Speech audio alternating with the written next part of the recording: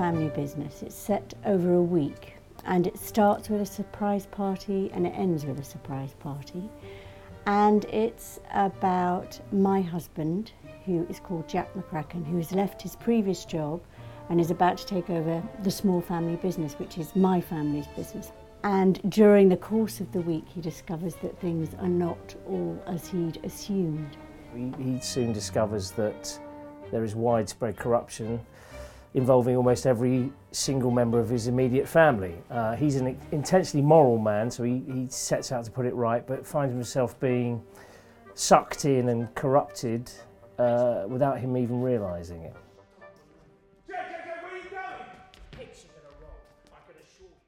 Alan Ayckbourn was an associate director at the National Theatre for 2 years, and the deal was that he had to direct 3 plays. One of them had to be a new Ayckbourn, written specifically for the Olivier stage. Now, Alan tells the story that when he went in and looked at the vast aircraft hangar that is the Olivier stage, he was really scared. So what he did was I'm going to build a massive house and I'm going to just fill the stage with this 2-storey doll's house. It is actually the size of a house, and so there's a kitchen and a living room and dining room and bedrooms and stairs. There's a lot of technical stuff because people are living in this house and moving in the house as we would. He specifically writes the action to fit the house, and Alan is brilliant at that and can keep all the areas of the stage alive simultaneously in his head. There is a lot of choreography and a lot of coordination.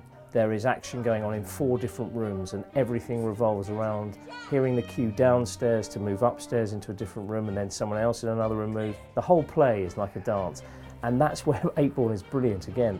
When you read it on the page, it's a bit flat, and then you get it up and running and it's brilliant. It just comes to life. I think the best playwrights do that.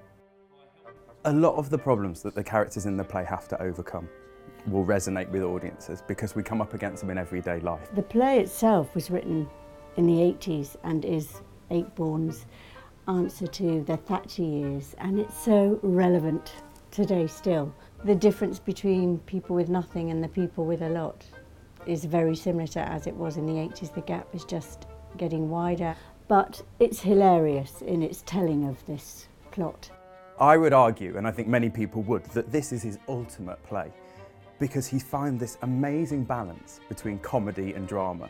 Just how clever he is, that people are screaming with laughter, but with recognition as well. I think that's what makes it so effective. I think Alan Ayckbourn is a genius, and I don't use that word lightly. You go and watch one of Ayckbourn's plays, you recognise, you laugh your head off, you have a thoroughly good evening, but then you talk about it afterwards. And to get those 2 things together is really, really difficult.